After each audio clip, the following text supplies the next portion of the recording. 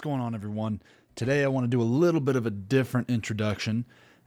Today we have Gareth Airnell on the podcast. Gareth was a stud that I was able to meet out the Navy SEAL swim in New York. A lot of you knew about that swim. You saw the Instagram post. You might have even seen it on national news, local news up there in the New York area, whatever it may be. But Ray Cash Care, former Navy SEAL, introduced me to Gareth, said I should have him on the podcast. I was really excited about that because if Ray is telling me that someone needs to be on the show, they're going to be on the show. Now, that's not to say every single person is going to, is someone that I want to be on the show, because there were a couple people that Ray did introduce me to that I wasn't super excited about having on the podcast. But when he introduced me to Gareth and me and him got to talk about life, my background, his background, our goals, different things like that. And right there on that boat, we started talking about how we could help each other.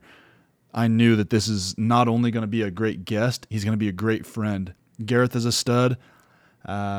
He's helped me out. He's already put me in touch with a couple of guys for potential opportunities. I won't dive any further into detail, but anyways, guys, follow Gareth, listen to what he says. He talks a lot about jiu-jitsu, his life, playing rugby, and politics as a whole today. I know the last couple of weeks has been kind of crazy with everything going on in Afghanistan, but Gareth drops some knowledge. Give it a listen. Love you guys. Let's get it. All right, man. We are live. Gareth, it's good to have you, brother. It is very good to have you. Everybody, again, Riley Williams, host of Hot Mike's podcast. Today we have Gareth. Gareth, do me a favor. Go ahead and introduce yourself. Let's just get right into it. Yeah, absolutely. So name is Gareth Airnell, hail from Suffolk County, Long Island, born and raised there till I was about 18, then went down to school in North Carolina and, played some rugby down in North Carolina as well as overseas in Buenos Aires, Argentina.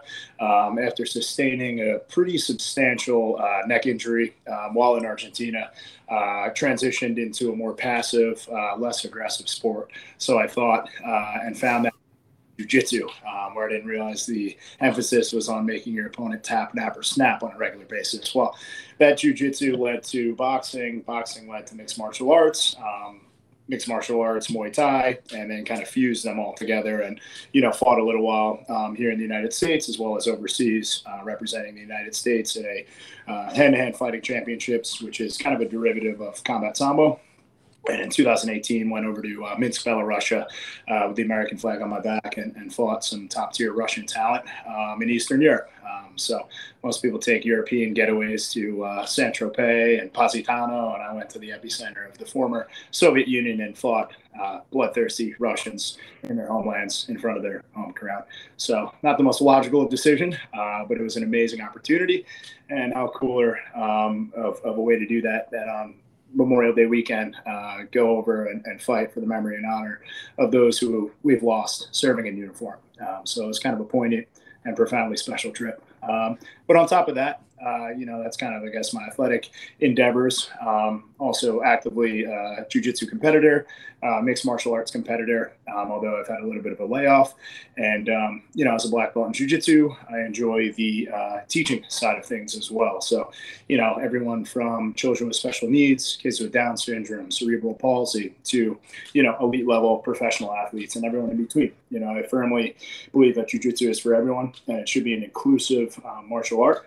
And it's something that literally saves lives, both from a mental, emotional standpoint, but also from a physical, technical standpoint, in the sense that it imparts in you and basically empowers you with the abilities to defend yourself in a life or death, altercation. 90% of all fights end up on the ground. And so having the abilities and knowledges to know how to fight on the ground and off your back, I think is a skill set everyone should have and everyone should know how to do. Yeah, and I'm going to interrupt you there. So speaking, from the law enforcement, experience, I mean, very rarely are you standing up and squaring off with someone. I mean, that's Very, very rarely, right? I mean, most of the fights, and this is from a law enforcement capacity, right? Most of those fights, it's going to be you grab someone's hand, they freak out, it's just in that moment they lose their, they lose their shit. Boom, they try to pull their hand, and then that's when they escalate. But it's the same way with people. If you're out at a bar, and I'm not advocating fighting at a bar, but that's just the general. When people think of fights, they think at the bar, whatever, right? Even those fights, you're not going to get, I mean, what, 90% of the time, you're not going to get two guys that know what they're doing standing there throwing hands. They're going to be like, well, shit, I don't know what to do. So they're going to grab each other. Yeah. And that's, yeah, it turns into a hockey fight real quick. You grab fabric and start uppercutting the face of your adversary. That usually happens. But then after that, there's that interface where there's an exchange where one guy is holding on to the other. The guy is getting held on to doesn't know what the hell to do. And the guy that's holding on for dear life really doesn't know what the fuck he's doing either. And so you have this stalemate of sorts. Usually a guy will fucking slip on the bar soap floor, maybe a Heineken bottle, then the fight rounds up on the ground. And if you get put on your back, especially if you hit your head on the ground upon landing on that surface, and you're borderline concussed, and now some dude, even if he doesn't know what the fuck he's doing, is now blasting you in the face and smashing your head off the fucking ground like a fucking caveman, which anyone could really do. It's pretty rudimentary to do that. Then you could find yourself in a world of hurt, and you may lose your life in the process. So just having the ability to control the clinch or the exchange where you have one underhook, one overhook, and knowing the physical processes of how to win a fight. My friend Chad Lyman, 30-year SWAT officer, creator of C4C, which is Code 4 Concepts. It's a curriculum of defensive tactics for law enforcement, military personnel, but also for civilians, from the soccer mom to, the top tier special forces soldier and everyone in between. And it basically goes over the three premises of how to control and win a fight. The first one is to break someone's posture, right? If you can break their posture and you can off balance them, then you're creating an advantage in that situation, in that altercation. If you can break their structure, meaning you can compromise their center of gravity, you can get their shoulder blades over or above their hip line, then you have the ability to control their body in space. And thirdly, angle, right? If you can create an angle of attack and create a superior angle of advantage over your adversary, you can couple those three components together and win almost every altercation that you may find yourself in. Obviously, there's exceptions to the rule, but for the most part, going against an untrained assailant, you're going to win. You're going to win the majority of those altercations. Now, that goes into the physical kind of concepts-based approach to fighting, right? But then there's the physiological process. And if you're not locking horns with someone on a regular basis, you don't know what it's like to have that fight or flight response and not be able to control your norepinephrine and not be able to control your stress cortisol levels in the heat of an engagement. And now your heart rate is beating out of your chest. You're burning more dissolved oxygen than you can. And now you become inefficient. Well, then you're going to eventually gas out. You're probably going to lose the fight.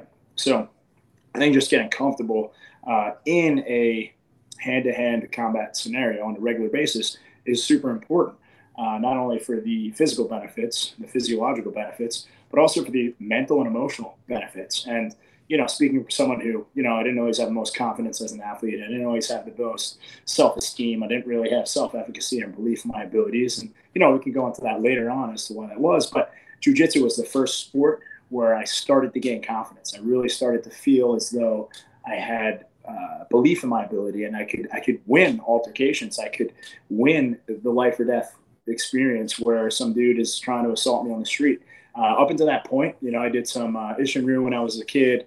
I had, played rugby, lacrosse, football. But in actuality, I didn't know how to fucking fight. I probably couldn't punch my way out of a wet paper bag if I tried. And even if my life depended on it. It wasn't until jiu-jitsu gave me those fucking almost superpower-like abilities that I was able to, tussle with guys that were 100 pounds heavier than me. Neutralize the long-range knockout abilities of a boxer, right?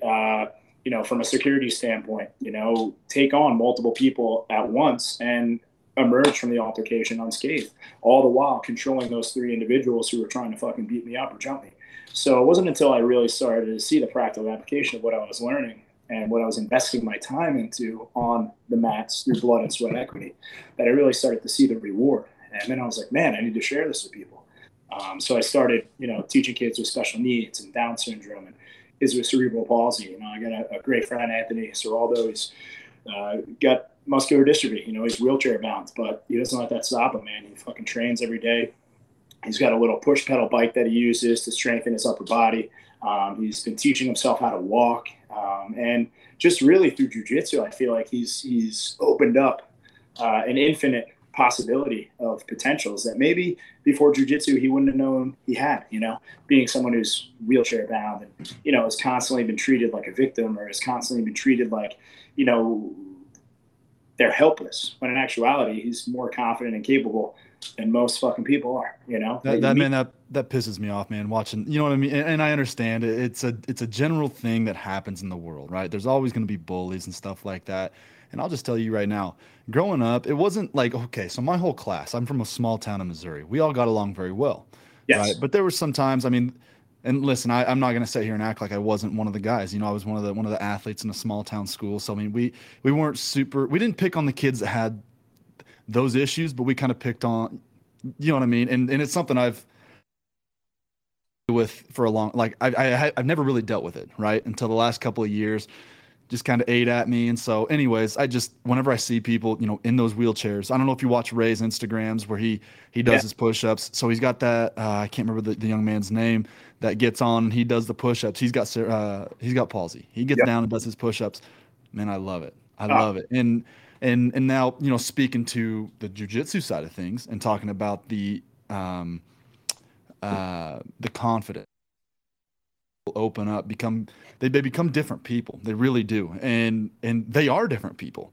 I've been a cop and I've trained with cops, right? On the ground or whatever. It's very rudimentary.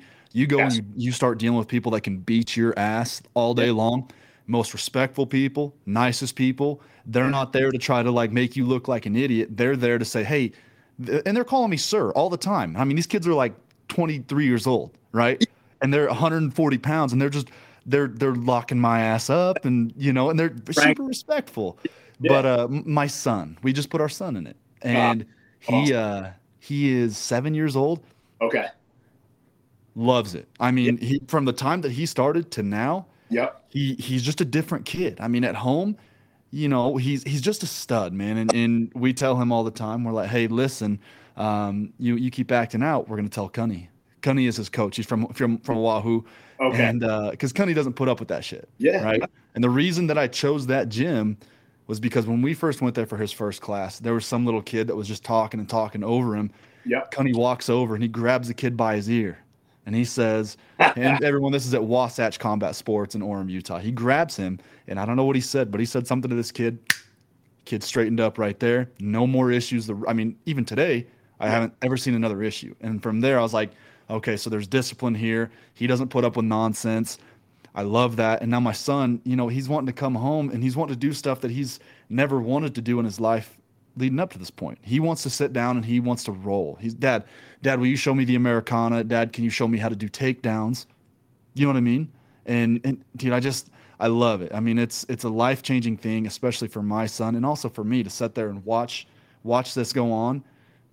I love it, man. Jiu-jitsu is phenomenal, and I see how people can use that as an outlet, both for their mental health, people going through things.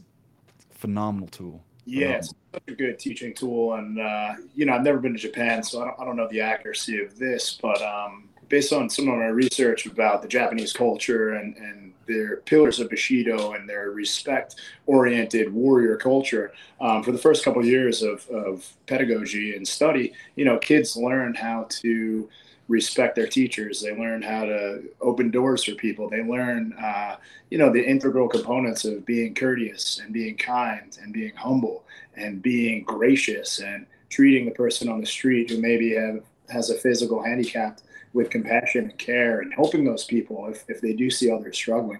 Whereas here, I feel like we're so brainwashed to be in our own lane, and it's turning into such a self-serving, self-loathing society that people don't care. People could care less about what's going on in Afghanistan, a lot of people, and it's fucking infuriating. And jiu-jitsu, I think in a lot of ways, gives children and grown-ass adults who just never got those harsh, real-life lessons of being humble and being egoless and treating others compassionately. You take the fucking jock who, was put on a pedestal his whole athletic career, and you throw him on the mats, and for the first time in his life, he's getting fucking strangled by a chick who's 100 pounds soaking wet. That is a humbling, very just ego killing experience. And I was guilty of that. Like I was always pretty humble, but man, it wasn't until I was getting fresh off of a rugby, experience in Argentina, almost broke my neck, got into jiu-jitsu, found a small jiu-jitsu academy in Wilmington, North Carolina called All Rules MMA, run by Jonathan Uscada guy, judo champ from Venezuela, and a top-level black belt under Lucas Lepri. And he had, 2 junior female students in the class, and one was Hope was maybe about 125, 130. Natalie, maybe about $115. And literally for an hour and a half, 2 hours, it seemed like a fucking eternity. I got ragged out, strangled with my own limbs, left there in a puddle of my own sweat and blood. And after an hour and a half, I was like, I got to learn this fucking ninja murder yoga skill because I am so inept. I'm so ill-equipped to handle myself in a street fight altercation. And whatever this technique is that I just learned, I need to absorb as much of it as possible because this shit works. And it's not like some 5-finger death punch, hocus pocus, fucking, fantastical, karate system from Master Ken where everyone gets a black belt and it's a McDojo like experience where you pay $75 extra a month and you get awarded your brown belt in 2 weeks. No, like you literally have to bleed and sweat into the mats in order to get promoted in jiu-jitsu. At least that's how it should be. That's how a legitimate academy runs. And through that toil of daily sacrifice, sweat, hardship, adversity, pain, fucking sacrifice of the highest caliber, getting joints and fingers fucking broken, but still showing up to practice nonetheless, having your ears fill up with fluid and fucking bleeding and having to lance your own fucking earlobe with a fucking razor sharp hypodermic needle because you want to drain the fucking congealed blood out of it so you can fight the next day. Until you go through those experiences, it's very easy to it's kind of easy to dismiss, right? And I feel like people don't understand the life lessons that are taught on the mats at a jiu-jitsu academy. And they see guys in the UFC, girls in the UFC fighting on any given Saturday in a cage. They're like, oh, these are modern gladiators. These are bloodthirsty savages who, have nothing else to fall back on. And so they choose a life of prize fighting. But in actuality, I mean, you can speak for it. You meet some of the most intellectually stimulated, enlightened people that you can ever hope to walk paths with in life at jiu-jitsu academies. You have doctors, lawyers, dudes who are lifeguards, guys who, clean schools, for their profession. You have everyone in between, and it brings people together. And it doesn't matter what you do. It doesn't matter your net worth. It doesn't matter who you are. It just matters how you treat others, your eagerness to learn, and your level of respect that you show the people at the academy. And I love the fact that those are the only prerequisites. And you show up, you work hard, you don't complain, you fucking get the job done, you don't shy away from the tough roles, you find the baddest, biggest, most technical strangle artist in the room, and that's the person you choose to roll with. And if you do that, you will have a great experience, and it'll be one of the best things you could ever do in life. And speaking of that, Gareth, that's why one of these days I'm gonna roll with you and have you whoop my ass, and I'm gonna make a video of it, and it's gonna be fun. We ought to get Austin Alexander out there. When we were talking to Austin, get Austin somewhere, and have you just kick our asses for 2 hours. That'd be great. October 1st through 4th, we are doing the Veterans Retreat down in Wilmington, North Carolina. So we'd love to have you guys down there with us. Still waiting. Tyler Boone, former Marine and owner of Crest Brazilian Jiu-Jitsu in Hampstead, North Carolina, as well as Nick Kumalastos, good friends of mine. They'll be spearheading it. And so I'm just waiting for them to pump out all the info and the schedule. And once they do, I'll post that up. I'll send it your guys' way, and would love to have you guys down there to join us. It'll be kind of a surf jitsu experience for 4 days in North Carolina. So it'll be awesome. It'll be a good time. Yeah, exactly, man. And one of the things that I thought about when you were just explaining all of that, you're talking about getting ragdolled by the females. I haven't had to roll with any of the females yet because our class is huge. It's Okay. it's a big gym. There's a lot of guys that go there. So the girls Yeah. usually go with the girls, guys with guys, and a lot of us are fairly new to it. And I'll tell Uh, you right now, going back to the same thing that you said about your whole life, you were very good athlete. I mean, let's put away humility for just a second here. We were both very good athletes growing up, right? And we got some recognition. Things were good. The first time I went to a jujitsu gym, I'm not talking police academy. You get a guy that got certified to be a DT instructor. That's not the kind of jujitsu I'm talking about. I'm talking yeah. about the technical stuff that you do, dude. I went, even the guys that weren't brown belts or whatever it may be, these are very baseline guys that have been doing it for 7 months. Yeah. Gareth, I've never been more exhausted in my entire life. And we're doing 3-minute rolls, and I'm a big enough guy where I could lay on them, spread them out. I was like, Yeah. I'm gonna fucking die. I'm going to. I can't do anything here. I can't. I gotta like prone them out. That was it, man. Yeah. And I got done. I laid down. I mean, I'm sitting like this, on the mat, Keeled sweating, over. blood from my nose coming down. This other guy's blood from my on my face. Craziest Yeah. experience of my life. One of Yeah. the greatest experiences. You know what I mean? It brings you down to a baseline that I think everybody else is on in that gym, where you can fuck up. That's the biggest thing is I think that a lot of people don't go to a gym to lift because they're afraid what other people think what you look like. Yeah. First off, nobody gives a shit what you look like at the gym. Unless you're doing some asinine, stupid thing, no one gives a shit what you do. As long as you're there, perfect. Now, it's the same thing with jujitsu. Dude, no. First off, everybody loves to see you there. 100%. Everybody, they're like, "Oh, that's awesome. Our class is growing. I get to roll with some new people. Maybe I can learn something else." Because after a while, you get to know kind of the same things these guys like to do. You know, whether they like to try, a Darce or an Americana, and you get to know how to defend it a little bit. And so when Yeah. you get some new people, that's how I view it. I'm like, this is going to be awesome. I'm excited for this. But my problem, Gareth, is that we don't have any black belts. We have a Yeah. purple belt that's just about to be a brown belt, and I love him. His name's Cunny. He's Kai's instructor as well. He's the owner of the Cool. gym.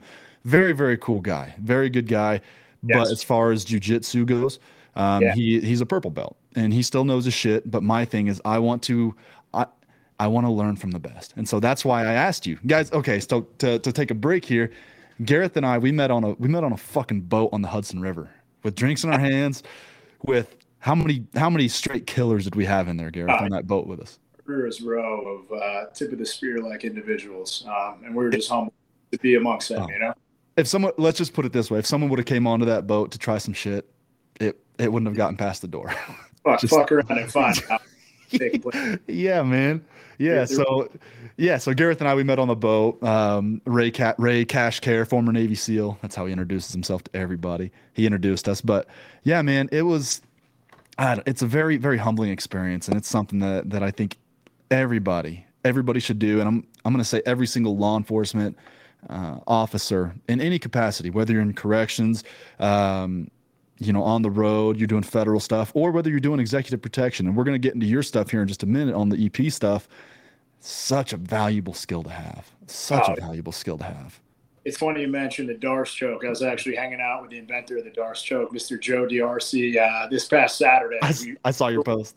Together. Yeah, he was the Leo on the job, and I was running the event with Flo Rida and some other well-known musical artists. But it was a charity event to raise money for cancer research, and so my business partner Luke McNamara, who you'll be meeting this week up in Syracuse. So I'm excited about that.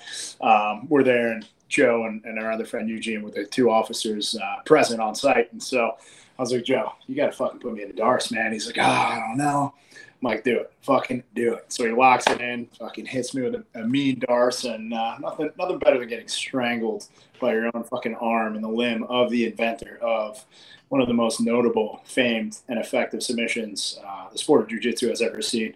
Put it up there with the Kimura, the Americana. I mean, hands down, like there's nothing more crushing, especially if it's like an MMA experience where you're cracking someone in the head. They're somewhat concussed. You see that little portal of entry where you can just punch your arm through, create a triangle, and just fucking squeeze until the life dissipates from their fucking soul.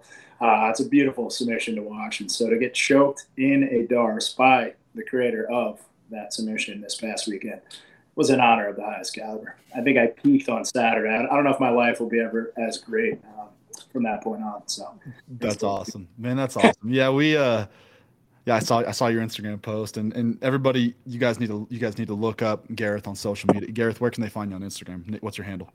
GTH Consulting is my social media handle for Instagram, and that's kind of the main one I use. So That's cool, man. That's cool. Yeah, and give him a follow. He puts a lot of stuff out there because Gareth is involved, and Gareth, we can edit. If I say something, we can edit it out. oh, But he's involved in a lot of different things. So he does.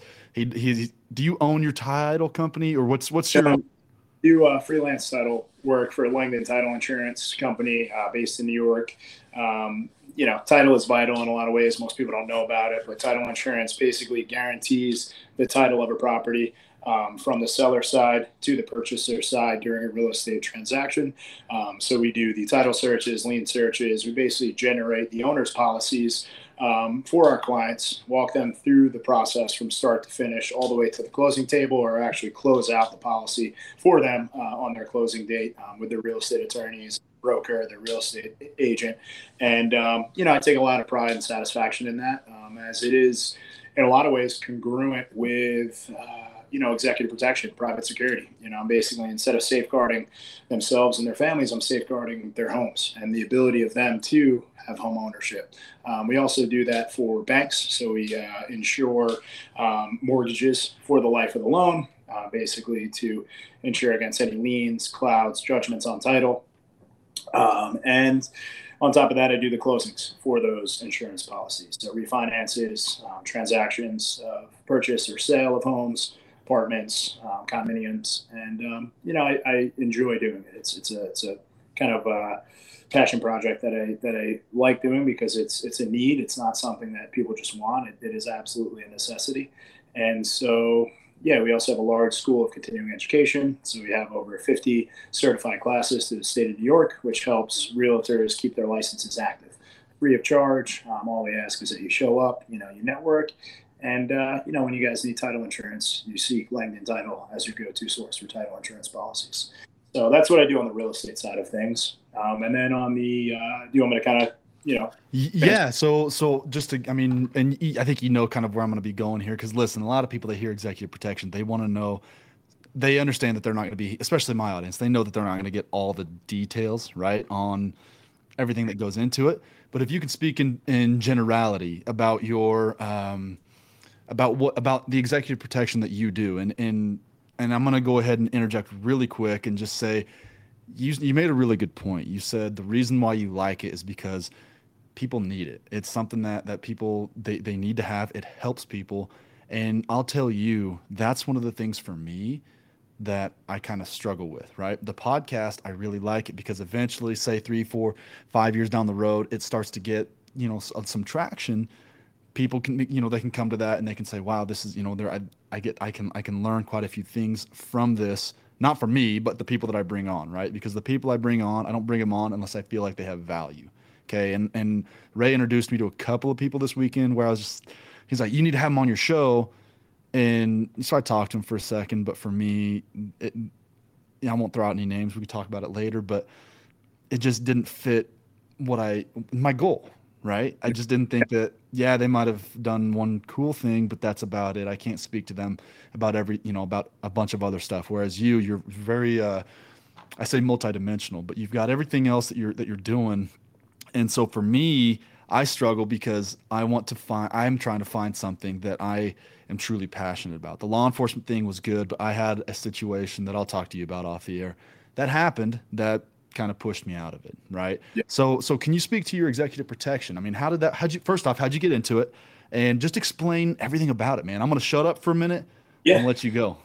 Yeah. So, got into security work, at 18 years old, and started out like most people do, bouncing and doing security for nightclubs, for bars, restaurants, and worked on Fire Island, which for those of you who don't know, it's a little barrier island off the coast of Long Island, and just the bar I worked at. Not going to mention any names. I don't want to throw them under the bus. Great spot, but it was literally the last stop, and the nightcap place that everyone would go when they were fucking 10 sheets to the wind, blacked out, drunk, and inebriated. And so we would basically be babysitting these grown ass adults in their most belligerent, fucked up state. And so, yeah, everything from, stopping guys or sniffing cocaine on the fucking bathroom sink to then going back there a second time, and he upgraded and made himself more clandestine and hidden. But instead of sniffing his fucking cheese off the sink, he now transfers it to the back stop of the toilet bowl. Me basically being like, listen, dude, I warned you once, I warned you twice. Like, you got to go. This guy proceeds to throw a haymaker at me. I throw a little rudimentary slip underneath, get him in a rear naked choke. And it was at that point where I realized the effectiveness of jiu-jitsu in a bar-like altercation. Menders to the rear naked, proceed to push him out. Someone then, takes a bear claw in the hand, one swift swap around the face. He then falls into the arms of a police officer who then arrests him on the spot and takes him off to jail. So just crazy experiences. And I could write a small little book about the insane happenings and sights and scenes that I saw working in that industry. But, from there, transitioned into more executive protection and private security, doing stuff with politicians, mayors, congressmen, congresswomen, celebrities. Explain that little transition period. I mean, if you're able to. Yeah. So, one of the biggest transitionary periods was a good friend of mine, Kaz Minot, who owns Metro Security Agencies, 15-year corrections officer, now detective. And he kind of got me into more of the private security side of things, working with celebrities, working with athletes. And I guess it was 2014 now where I had my first experience where, was working a Super Bowl party. So two of our principals that we had to protect, Nikki and Paris Hilton. Paris Hilton had a little DJ set that was prepared for, and my job was to be their point of contact as well as their, kind of AIC while they were at this event. Kind of saw the glitz and gleam of the celebrity side of things and realized that, yeah, it's cool, but, not really my forte. Seeing Justin Bieber roll into this venue, smoking a blunt on a skateboard with his shirt off next to 2 Chainz, knocking into people as they fucking horribly tried to skateboard through this massive sea of people, seeing Steven Tyler, more fucked up than polio, just mumbling and just stumbling around like a fucking cast member of The Walking Dead. And just, I don't want to throw myself under the bus by talking about these celebrities, but needless to say, just the who's who of celebrity types. And I just saw kind of the cheesy, just side of things. It was a great opportunity. I'm very fortunate for it, and I enjoy it. And I currently still do work in that side of things. I should probably not have you post this because I don't want to get any flack from their agents, but, and now currently, security director for a company called Roman Sanford, which does private security, executive protection, based in the Hamptons. What was your title again? I'm sorry, Gareth. Security director of Roman Sanford, which is a veteran-run company, an LEO-run company, based in the Hamptons, New York City, as well as Miami, Florida. And we provide executive protection services for the 1% of the world's population. So hedge fund managers, corporate executives, A-list celebrities, essentially high net worth individuals and their families, providing both estate protection as well as, armed security and mobile protection, wherever they may need to go, whether it be a helicopter arrival at Kabreski Airport, where they then need us to transport them from the airport to their domicile, traveling with them. I've done stuff down on the Mexican border in cartel country, protecting, U.S. ambassadors, diplomats, and individuals who were down there for political dealings. So everything in between. And then we also do a lot of events security. So the private stuff, the executive protection is more of our sweet spot. That's kind of our specialty. We have a team of about 60 guards who are all well qualified, a lot of whom are black belts or avid practitioners in jiu-jitsu. We've got a few Green Berets on the staff, a few Air Force pararescue men. So we have all the TAC med and medical support staff that we need to run any size event in or out of country. We also have the logistics and the planning side of things, and a great cadre of instructors out in Las Vegas, a company called Progressive Force Concepts, which does a lot of the training for Tier 1 operations units. They do all of our training in-house for all of our guards, and basically do everything from, the advance all the way to creating, emergency SOPs in the event that we have a casualty, how to get them to and from, a trauma center, how to get them to and from an airfield, basically how to preserve, protect, mitigate risk, and safeguard the lives of those that we work with to the highest capable possible levels that we can provide, and doing so, courteously, with respect, and really just kind of, creating ourselves as a company that, is the premier organization and premier company that provides those services for our clientele and their families. So it's great. I enjoy it. Gives me a sense of purpose, and I enjoy, again, safeguarding people, defending people. Kind of was always the guy who, if I did get in a fight in high school, it was always to fight against the bully, to stick up for the smaller kid who was getting picked on. And I think that's kind of my calling in life, so it facilitates that, and it meshes well with my personality type. And, we have a great team, but we're always looking to onboard great individuals who are highly qualified like yourself. So I look forward to having that discussion and, seeing how you can be an integral part of our team as well. Yeah, man, we'll definitely be talking, in the coming days. I know the end of this year is getting to be a little bit crazy, but dude, exactly. I think that's something that's awesome, right? Everybody loves the idea of executive protection. They love the idea, and when I say executive protection, I don't just mean, Roman Sanford type security. I'm talking like the Benghazi guys, right? And I understand that they were contracted through, agencies and things like that, but still, man, they don't understand I don't want to say fear, but they don't understand what really goes into it. They don't understand the potential dangers, the potential issues that you may face. Right. You're telling me that Chris Peranto knew that something was going to happen over in Benghazi that night. Everything was pretty low key up until boom, everything's good till shit goes south. Right. Exactly. And when it goes south hard. Now for you, I'd like to ask you if you've ever had a situation when you're and maybe with your position right now, maybe you don't do a whole lot of I hate saying field work. That makes it sound like it's a bad thing, but you're right there with your high net worth individual. Have you ever had a situation where you were like, oh shit, and I don't need names, nothing like that. Have you ever had a situation where you're like, this is not good? Yeah. Down in, this was 2015, I want to say, 2016. 2016 was down in Sinaloa cartel country, basically right outside McAllen, Texas. And was in a pretty hairy spot, to the point where, at low tide, you literally could walk across the Texas-Mexican border. And, we were literally, I'd say, 200 yards from the cartel members, lodgings and houses. And, this is where they're basically using as staging points to funnel the human traffic as they crossed into the United States.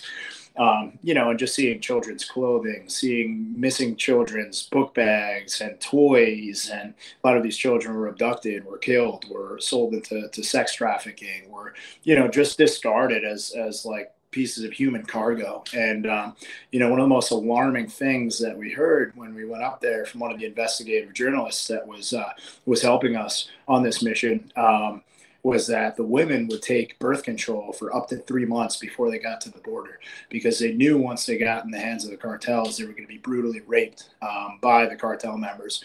And these are girls, ages 7, 8, 9, 10 and up, and would be indiscriminately sexually abused by these savages who just view them as objects of lust, and so it was really heartbreaking. And then to see these children pour across the borders, see the ICE agents basically interdict them, and then all them really having to say is we're escaping religious and social persecution. And from that point on, they're basically granted and let free to roam into our country untested and just,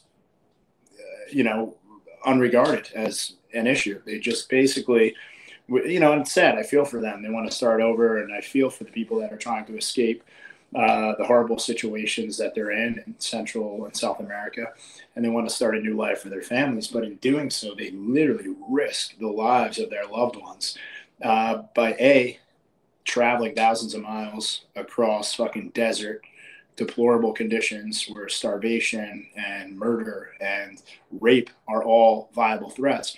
And then to then trust in the cartel members to get their families across the border, and literally just fucking potentially sacrifice their lives in the process was just heartbreaking. And so, seeing just the human rights violations like firsthand, seeing just the hardships that these people endured, made me very empathetic to them, but also at the same time made me realize the necessity for a systematic process of intaking through legal means the immigrants that want to come to the United States. Why should someone be able to cut the line for a family who's trying to escape the same deplorable conditions, but has filed with, the Department of Immigration here in the United States and is waiting for their turn in line? Why should they have to cut the line for people that are doing it the right way? And then also to risk their families' lives the way they do. It was sad to see. So that was kind of like an eye-opening experience. Definitely dangerous because we were outnumbered. We were definitely, we had some heavy, spec ops guys with us, but I was unarmed. I mean, I was the fucking tourniquet dude. I was literally dropping pins and locations as we were doing this convoy with, we had a 3-star general, 4-star general, senators. We were there with Sheriff Sharp from Wisconsin, I believe, a few other people, and we were trying to raise money to basically close the section of that border outside the Rio Grande River, because it is dangerous. Because one of the people that we were with lost her son, a police officer, to an illegal alien who wanted to fucking shoot her son, inhumanely and kill him as a police officer. And so now with this open border, it's more of a risk than ever. We have this porous border. We have issues in the Middle East that are taking place. We have a huge, immigration issue. And now Taliban, ISIS, and all these militant Islamic fundamentalist groups are going to take full advantage of our open southern border. And, it's fucking horrible. It is literally leaving us vulnerable and ripe for a potential another terrorist attack, the likes of which, September 11th, was. And that's one thing that I don't think people understand, right? They think the southern border is just don't let the Mexicans in. Yeah. It's way more in depth than that. I mean, like you 100%. Said, man, you start letting Taliban in. I'll tell you right now, the last week was, and listen, I don't claim to be super political or anything like that. I try to not really talk much about it because people, you can never be right. You can never convince someone, change their mind. And so for me, man, I just try to stay out of it. But this week was the most pathetic form of leadership, or most pathetic display of leadership I've ever seen, bar none. 100%. And to turn our backs on the innocent women and children of Afghanistan, our ANA allies, after 20 years of the global war on terrorism, and to just fucking tuck tail and run the other way, all the while giving our weapons, our billions of dollars of weapons and ammunitions to the fucking enemy so that they can rape, murder, pillage, conscript their females into sex slavery. And we turn our back. We shut Bagram down. We fucking give them Kabul and the fucking U.S. embassy, and we leave thousands of American citizens there to fend for themselves, as well as hundreds of thousands, if not millions, of Afghanis to basically be at the mercy and the wrath of a fucking evil, the likes of which no one in the United States could ever fucking comprehend. I can't comprehend it. I never went over there, but I do my research and I know the fucking savagery that takes place with groups like the ISIS and Taliban and Al Qaeda. And we talked to Ray and those guys. These guys have seen this stuff face to face. And I'll tell you, one of those guys, and I won't tell you his name because people don't need to be looking him up, sending him messages, but he was telling me on that ship what it was like to put someone down, right? Yeah. Regularly. Yeah. I mean, and he's like, well, listen, Riley, he goes, you got 3 boys. What happens if you have a little, what are you going to do if you're playing outside, they're sitting on the ground and there's a wolf spider next to them? And I was like, well, I'm going to kill it. And he goes, why? I said, I just don't want, I said, I know they're not poisonous, but if it bites my kid, it's going to hurt him and you're not going to touch my kid. He goes, that was what it was like. You're not going to get that close to my guys. You may not kill them. You hurt them at all. You know what I mean? Enemy is enemy and you're there for a reason. And the Taliban, they don't give a shit, man. They send out their little 6-year-old kids holding an RPG. You don't know if that kid really knows how to use it or not, because maybe they don't. But dude, imagine if they do, right? These kids are I mean, it's just indoctrinated, way of life, and it's sad, dude. It's super sad. And yeah, like you said, we just fucking get up and leave. It's after 20 years. There's so much work, so much sacrifice. Dude, you look at the Marcus Luttrells, the guys that have lost. I mean, first off, how many guys did Marcus lose when he was on the side of that mountain in the Kandahar Valley? And then you got everybody that went in to rescue him that got shot down. And it's and just the people that came back, not even with physical ailments, but emotional, mental ailments, and the loss of limbs, the loss of life. The collateral damage that 20 years of warfare has caused and has irreparably changed millions of lives in the process. And now we're going to fucking let that go in vain and just fucking abandon our chief ally in the Middle East, just like we're fucking turning our back to Israel, the only democratic fucking country that is literally holding the line from impending extremist Islam and the United States and the democratic Western world. And these motherfuckers, guess what? Who are they going to fucking call on when the enemy's at the gates? They're going to call on guys who are doing private security, executive protection. They're going to call on all the sheepdogs and all the fucking wolves of this country that they were fucking vilifying and labeling as murderers and labeling them. Well, guess what? It's going to be a fucking cold day in hell when the enemy's at the gates, and now they have to fucking, accept the fact that, they need the warrior class to defend them and to keep them safe. And that's the thing. It's the biggest dichotomy. You have these people who praise Hamas, literally praising Hamas, the same group that if they found out you were gay, you'd get fucking tossed off a 3-story building. Or if they found out you had fucking liberal ideologies and maybe you were a lesbian because you wanted to choose a partner that wasn't a male as a female, they would fucking stone you to death in the middle of a public square. These people here in the United States do not understand the extreme measures that some of these groups are willing to take for anyone who does not adhere to their strict, archaic, draconian Sharia law like fucking laws and practices. And fuck that, man. Like, they're just cowering to these people, literally cowering and groveling to them while they take our weapons, they wage jihad, and again, another empire lost in the graveyard of empires, right? We had Alexander the Great, who could never successfully wage a campaign in Afghanistan because of the fighting spirit and ferocity of not only the warriors they faced, but the mountains and the oppressive conditions of Afghanistan. Then you had the Russians, who, again, became the second great empire to be lost in Afghanistan. And then you have the United States, who had footholds, who enabled strongholds and democratic ideals and women to go to school and educate themselves and have the ability to feed their families and for the first time have equal rights, at least some semblance of equal rights. And now the fucking Taliban is taking control and destroying all of those democratic ideals, all of those opportunities, all of those freedoms, and is literally fucking murdering and raping those same people that for 20 years the allied nations fucking bled for to protect. It's sickening, man. It makes me sick.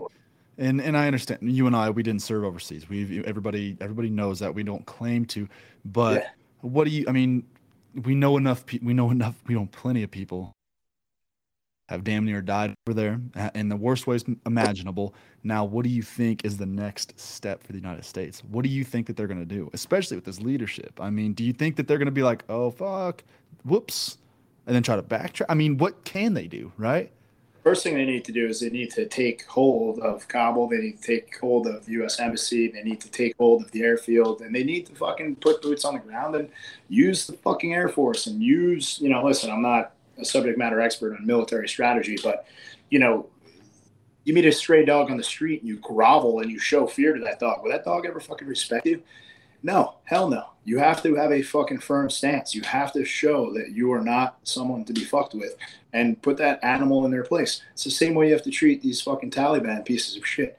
Like they're literally laughing at us. We have been humiliated by the lack of leadership.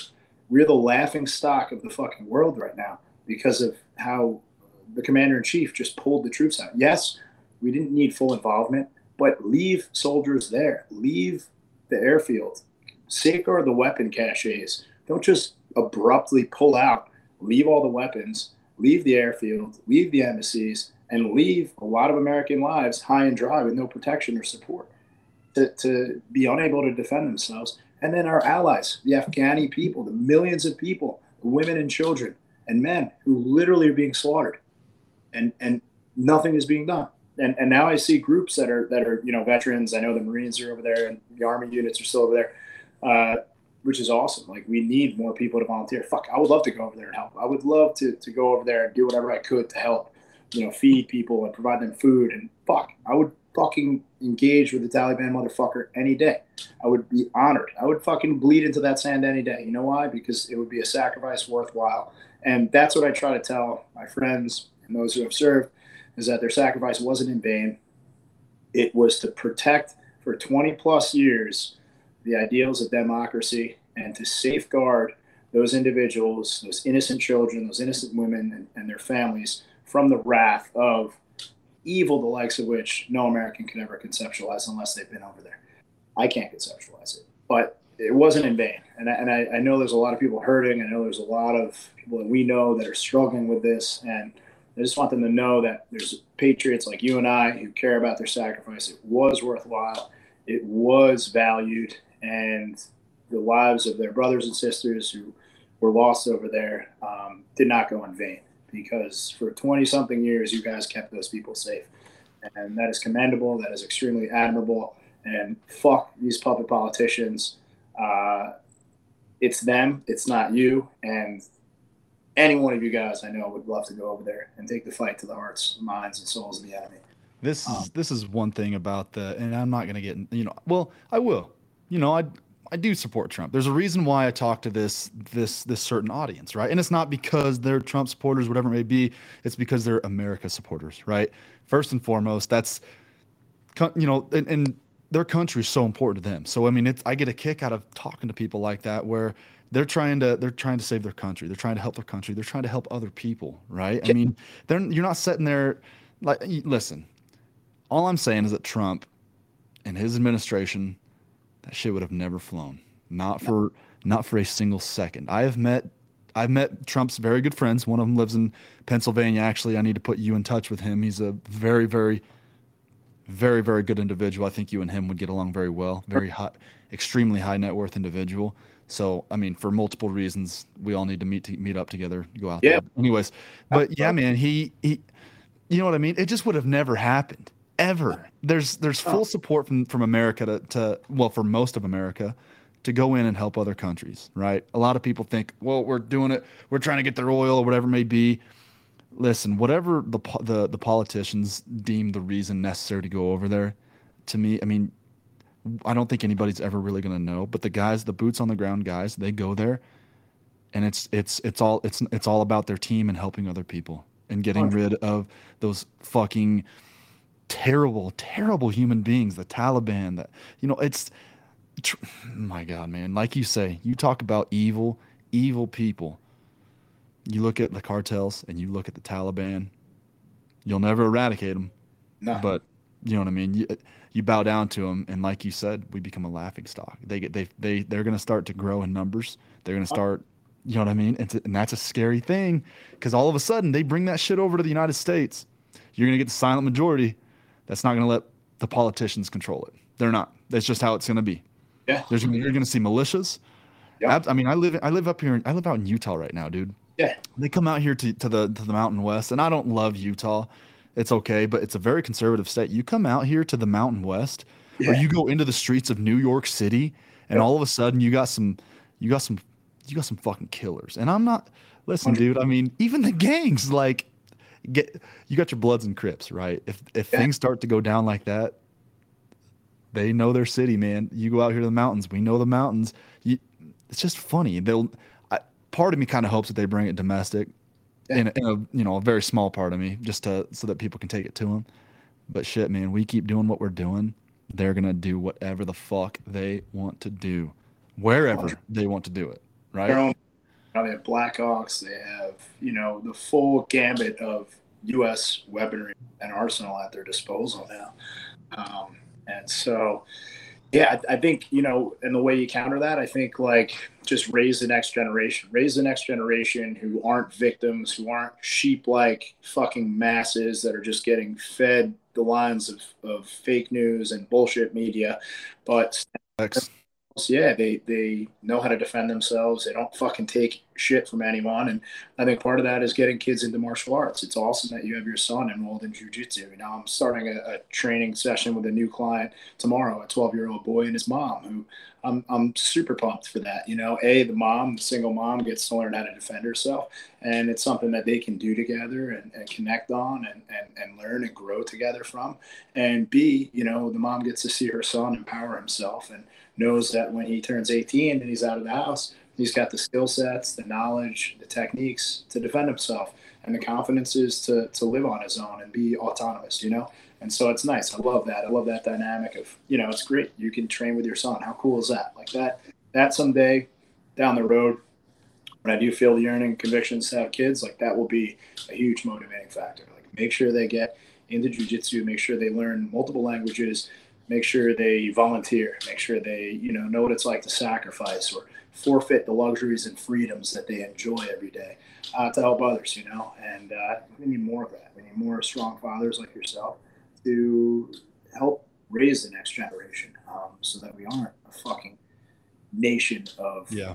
cowards who do not stand up for evil, but heroic, upstanding citizens with moral fiber who do the right thing, even when no one's watching, and don't let, evil prevail. That's the hardest thing to watch. It's like, That's exactly right, man. That's exactly right. Did you meet Cade Courtley on the boat? I don't believe so. So No. Cade was Ray's LT, all when he was going through the teams Yeah. and stuff like that. And Cade said the same thing. Cade's like, dude, because he asked me in our podcast. He says, Riley, he goes, what percentage of people today would you like to punch in the face? And it all started out funny, blah blah blah, and then we got pretty serious about it. I was like, well, I think like 90%, just because people are inherently now very Oh, disrespectful individuals. And he says there's no code anymore. There's no code.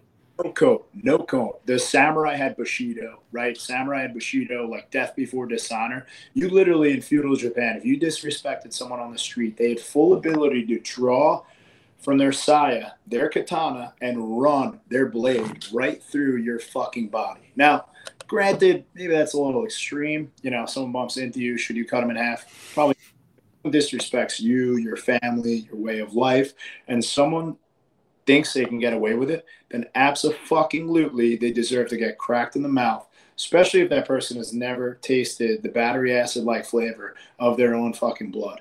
Because you know what? That is the only thing that is going to fucking instill respect.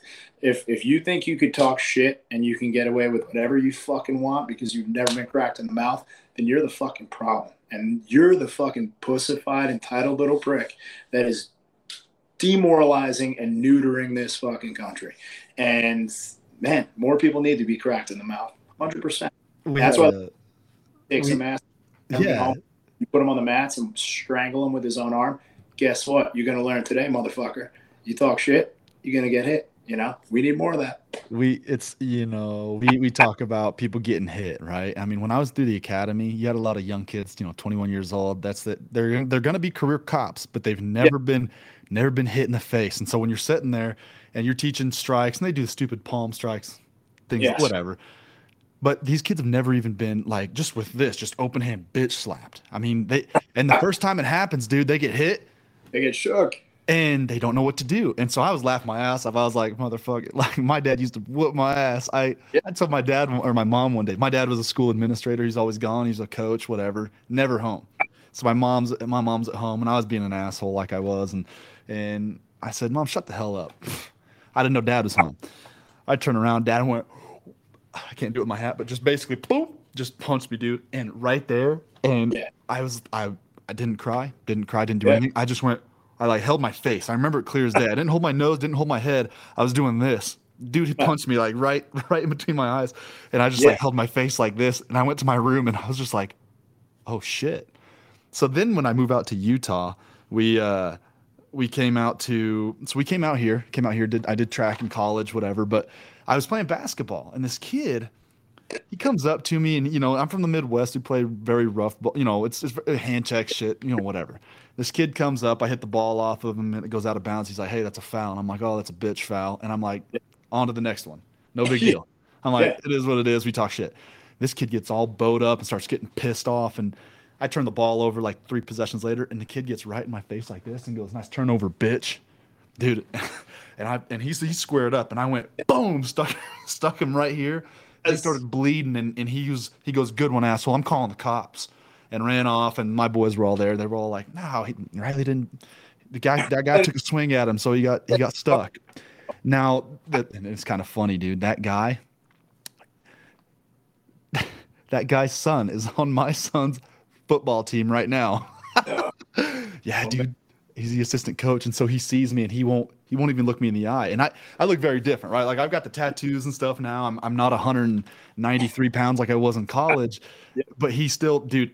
You can tell. You can tell when someone has put you in your place. Like I'll tell you, the first time I ever got punched in my life, and when I was in 6th grade, Mhm. I could tell you his name. I could tell you where I was, what Oh, I said to him, even today, even today. yeah. But yeah, man, just there's no code, there's no respect, there's no. It's like people are like, oh well, you have to earn my respect, and I think that could be true, but for me, I give respect to everybody until they give me a reason. Not to. Exactly. Yeah, that's my that's my modus operandi. That's how I operate. Like I treat everyone, whether it be the person sweeping the street to the president of the United States and everyone in between, the same level of respect until they prove undeserving of that. And these people walk around with this arrogance or this pompousness. I mean, I see it. I'm out in the Hamptons, so some of these fucking entitled people that just think as if because they have money that I won't roll up and crack them in the face. Of course, I would never do that. I'm a civilized savage, right? I rock a lot of Mitch Aguiar's clothing line, violent hippie, and that kind of describes me to the T. I'm super pacifistic, transcendental, very enlightened. I love everyone, but like, don't get it twisted. Like, you cross that threshold, there will be extreme violence, and I guarantee I'm fucking way better at violence than most of these fucking assholes out there. And that's the thing. Like, people talk shit and then you pull over to the side of the road and you realize who you're talking shit to, and it's like, oh, now you want to fucking pipe down? Now you want to fucking cower and say it shouldn't take that? You should treat people with respect. I don't care if it's a dude who's 100 pounds who looks like a fucking twig. I'm gonna respect that dude. I don't, especially gonna respect that dude because for me, I'm compassionate. Like I want to safeguard the people that can't defend themselves. And in fact, I would be the one if that dude got bullied or anyone talked shit to him or treated him any sort of way, I'd be the one fucking fighting the dude who was the asshole, right? Because that's just how we are, and I know you're the same way. But now there's just this arrogance and this entitlement in society, and everyone's litigious. So, oh, you talk shit, you get hit, and guess what? Now you got a lawsuit on your hands because all you're doing was defending yourself. But in the eyes of the law, now it doesn't matter, and that's a crazy thing. Yeah, it's funny that you talk about pulling over on the side of the road, right? And now you're ready to get down. For me, I'm like, I'm first off, I'm not going to pull over unless I know that I'm well equipped, right? I would never, if I had never trained, hand to hand, or even, if I've never trained, right? And if I didn't have the tools with me for something that goes extremely south, I'm not going to put myself in that situation. I've got my combat knife over there. You know what I mean? Like I would never put myself in that position, especially if I have family with me. Yeah. It's not worth anything like that road rage shit. Come on now. Now you do something crazy, you put a fucking round in my door and I got no kids there. All right. I know what's going down. So it's all good. But you talk about the whole road thing, right? And I know that you weren't specifically keen on the road, but do you remember when Marcus Luttrell's dog, someone rolled up and they shot his dog? So fucked, man. His service dog. Yeah. And he chased these two fucking dudes down in his truck. He calls 911 and he's calm. Hey, dude, he's so calm. He's like, well, they just fucking murdered my dog. He goes, they got a gun and I got two of them. He goes, there's about to be a gunfight. You're about to have two bodies on your hand. Yeah. Yeah. Like people that you never know who you're fucking with. You really don't. All of a sudden you disrespect some guy that you say you flipping him off, whatever, doing whatever you got to do on the road, or you want to say something, dude. You say something to some little short Mexican guy. Guess what? Buddy might be in the cartel business, and all of a sudden he's got 5 friends. He's gonna call up. They don't care about you. They don't care. This is what they do. They kill, they murder, they steal. That's what they do, man. So all of a sudden, that one little bit of disrespect that could cost you your life. So you just not worth it. It's not worth it at all. And it's easier to walk away from the situation than it is to get involved in it. And unless your life is imminently threatened and there's no other decisive action that you can take, then use extreme violence of action and force, then you cross that bridge when you get to it. But just verbal judo first and foremost. If verbal judo fails, then physical jujitsu. Physical jujitsu fails, then draw on your lethal forces. But I think that to me, being part of Mitch's Adopt the Cop Foundation, I think that's why it's so important. To give LEOs the prerequisite knowledge and ability to train in a combative system like jujitsu that creates a more humble police officer. So it's going to increase their probability of them using de-escalative tactics first and foremost. And they're going to be more confident. Yeah, more confident, not fearing for their lives, not having to draw on lethal force first and foremost. Using their articulation, treating people with respect and empathy and compassion, and humility without ego. Not, oh, I'm a cop, I got a Glock and a fucking badge on, now I'm wide arp all of a sudden, and anyone who I pull over, I'm going to fucking let them feel my wrath of being beat up for 18 years of high school. Fuck that. No. Treat people with respect until the point where they're disrespecting you and you have to get physical with them. But until that threshold is crossed, de-escalate, verbal judo. Then if you do have to put hands on them, you have the physical jujitsu in place that you don't have to use a knife. You don't have to use a gun. You can safely apprehend and put that person down, both safeguarding arrestee and arrestor. And it's a win-win. Both people walk away from the situation unscathed and unharmed. And so everyone should be training jiu-jitsu, especially those who answer those 911 calls. And EMTs, people that are responding to emotionally disturbed calls. A lot of times the fire department or the EMTs are the guys who are at the scene first and foremost before the cops get there. So they should definitely use and learn jiu-jitsu as well. It should just be part of professional development for the career field, Yeah, and for me, again, I'm not any kind of belt, right? This is a very new field for me. The actual training of jiu-jitsu is very new to me, right? But my thing is you made a really good point at about the 10-minute mark when we started talking about this. You talked about how you're not part of some gym where you pay an extra $75 a month and all of a sudden you get this expedited fucking growth, right? That's not, if you find yourself a good gym and you got yourself a good instructor, I mean, that's one of the things with Cunny. Cunny's like, yeah, I'm not ready to move on to my brown belt. He goes, I'm not at that point. And I'm like, I love it. Like you don't have to tell me anything else. He has these black belts come in and train with him, and he learns all the time. He doesn't act like he's this high and mighty. I mean, he's just a very respectful human, right? Very respectful guy.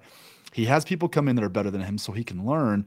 And I find there's a lot of value in that for me. And so I just find yourself a gym, people. Find yourself a gym that beats your ass. Yeah. I mean, how else do you put it? I mean, I would never want to go in and, be not coddled. I don't even know if that's the right word, but I wouldn't want to go in and have it be like an easy thing. When you get done and you're laying on the mat and you're like, holy shit, why did I do this? Your wrist is messed up. My wrist is still fucked up from a month and a half ago. I can't remember what I was doing, but in the moment you don't feel it because your adrenaline is, whoo. But dude, the day after, I couldn't do it. I mean, I couldn't do hardly anything. Even today, when I did those push-ups with Ray, I was like, just 22 push-ups. I was like, holy shit. Yeah. That's the one thing with jiu-jitsu. Like, you got to get good at listening to your body because it puts a ton of torsional forces of physical fucking just magnitude, the likes of which other sports don't.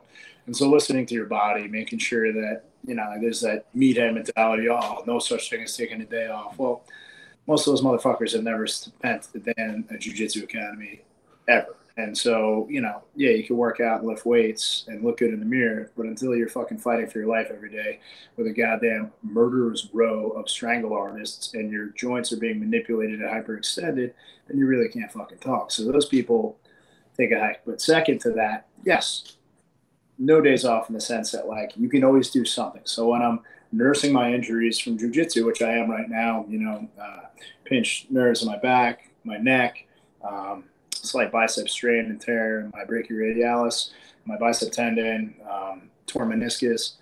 off record, if the investigator asks you, I'm good and I've got a clean bill of health. But No, I fought Gareth on the boat. We rolled. He whooped my ass. So don't worry, Mr. Investigator. fully functioning and capable. But needless to say, injuries that are minuscule, right? But if you don't address them, the micro injuries become macro injuries, and then you're not able to train at all. So just listen to your body. Listen to your body. Make sure you're adequately resting, recovering, supplementing. You should be taking BCAAs. You should be taking whey protein. You should be taking your pre-workout if you need that extra boost of energy. And making sure, your whatever company you use. I personally use massive line of supplements, great products, pharmaceutical grade ingredients. But whatever it is, just treat your body like you would treat a fucking 7 Series BMW. Treat it like the high performance machine that it is. Eat well, sleep adequately. Deep tissue massages, yoga, mindfulness, meditation, and you'll yield exceptionally high caliber performance. And so I think that's where, that's a good spot. Now, anything you wanted to add or? Yeah, no, man. It was. I mean, I think that's pretty much everything. I mean, and I'll let you talk for. I'm gonna ask you one more question here, and then we're gonna call it good. But Cool. Gareth, for you, all the things that you've done up in your life up to this point, right? Yeah. Your business successes, your business failures, everything like that. What would you say to someone that, like I told you earlier? I mean, what would you say to someone that maybe is good at the couple of things that they do, but they haven't found the one thing that they want to do for the rest of their lives, the one thing that they're very extremely passionate about? I mean, what would you tell someone like that? Yeah, so I think like the ultimate synergy is when you could fuel your passion and turn that into a profession, monetize it in some way, shape, or form, so that you've figured out what it is you enjoy doing in life and then make that enjoyable passion into a monetized profession. So I think that is ultimately what we all strive to do. But it's about creating a lifestyle that you want. If you had one more day left to live, would your day and what you're doing in that day be exactly what you want to do? And if it's not, then don't fucking do it. If you're in a dead end job where you're miserable and you hate your boss and you feel like you're just a cog in the wheel, get a new job. If you're in a relationship where, there's an end in sight and you don't see a potential future, then get out of that relationship. If you're surrounding yourself with a group of individuals that they're your homies from high school or college, but they're negative and they bring nothing of equity to the table, find a new group of fucking friends. Surround yourself with quality people. Experience life to the fullest form possible, and find a tribe of individuals that support you in your endeavors. And they keep it real and they give you honest criticisms to make you better. But find yourself a tribe of people that are positive and are of value and of equity. And if you do that, then you'll live a lot more meaningful of existence. And just find something you're passionate about, whether it be art, music, jujitsu, you name it. Find something you're passionate about, make that your tribe. And then from there, you'd be shocked and surprised as to the amount of networking that'll facilitate and enable you to, create as an entrepreneur, as a business owner, as someone who's a podcaster, right? The people that you meet through your passion, because you'll be in your most pure, flow state, the universe will just kind of open up for you in ways you never thought were possible. You said a key word. Like volunteering for the GI Go Fund swim and, supporting an admirable cause to raise money for homeless veterans and support, Navy SEALs and Patriots as they swam across the Hudson. Man, I worked freaking till 4 a.m. the night before. I got maybe 2-3 hours of sleep, but didn't mean I was going to miss it. I wanted to be there because I wanted to help and serve a cause greater than myself. And that facilitated us to meet, and that enabled me with this awesome opportunity to be on your podcast. So pursuing your passions and the things that you love and enjoy, and kind of surrendering to the universe. Sometimes we fight too much and we create too much resistance, and that resistance pushes us away from our divine path, or what the universe is showing us should be our path. And so sometimes being present, sometimes meditating, praying on things to kind of see if God or whatever spiritual being can show you the way, but also just getting comfortable and in touch with yourself is super important. And doing things you're passionate about, you'll feel more comfortable in your own skin, you'll feel more confident, and you'll live a life worth living. So. Yep, absolutely. And everybody, I'm gonna piggyback on that before we end this thing. Gareth he said a very key word in our industries. It's network. I mean, he said get out and network, find the people in your circle, learn from them, find out what they do well, what they don't do well. Key on those things. Get yourself a whiteboard. I mean, I've got this over here. I'm not gonna show you all my notes. I've got your name on there. I've got Sean Whalen, all those guys. So you make goals, set goals, meet those goals, make new ones, just keep going, keep getting better. Gareth, I appreciate you, brother. I appreciate you coming on. This has been a blast. Gareth and I, we will be doing some things in the future, both 100%. with each other. We're going to be collaborating with some other people in our industries, and there's a very good possibility that professionally we may end up linking up down the road. So, Gareth, I appreciate you, man. If there's ever anything that I can do for you, if there's ever anybody that you think should come on and talk about certain issues, text me, call me, let me know. We'll get them on. Yeah, I appreciate the open forum and the opportunity to just express ourselves freely. And, this is an amazing platform that you created. And I look forward to future conversations, both on mic and off, and, a lifelong friendship, brother. So thank you again, man. Yes, sir, brother. Yes, sir. All right, guys. Appreciate you guys. We'll see you.